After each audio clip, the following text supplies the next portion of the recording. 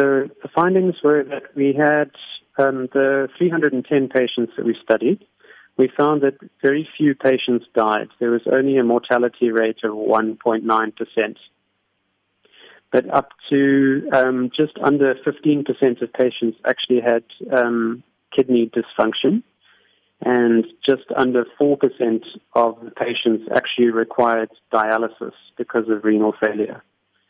So what I then did was I analyzed the data of the patients that had presented that required dialysis, and I investigated a biomarker called venous bicarbonate. And by looking at venous bicarbonate, I was able to risk stratify the patients into having either a mild injury from the sjambok injury, or moderate or severe injury. So my main research is basically looking at trying to establish early on which patients are going to develop the renal failure before they develop the renal failure, so that we can treat them aggressively.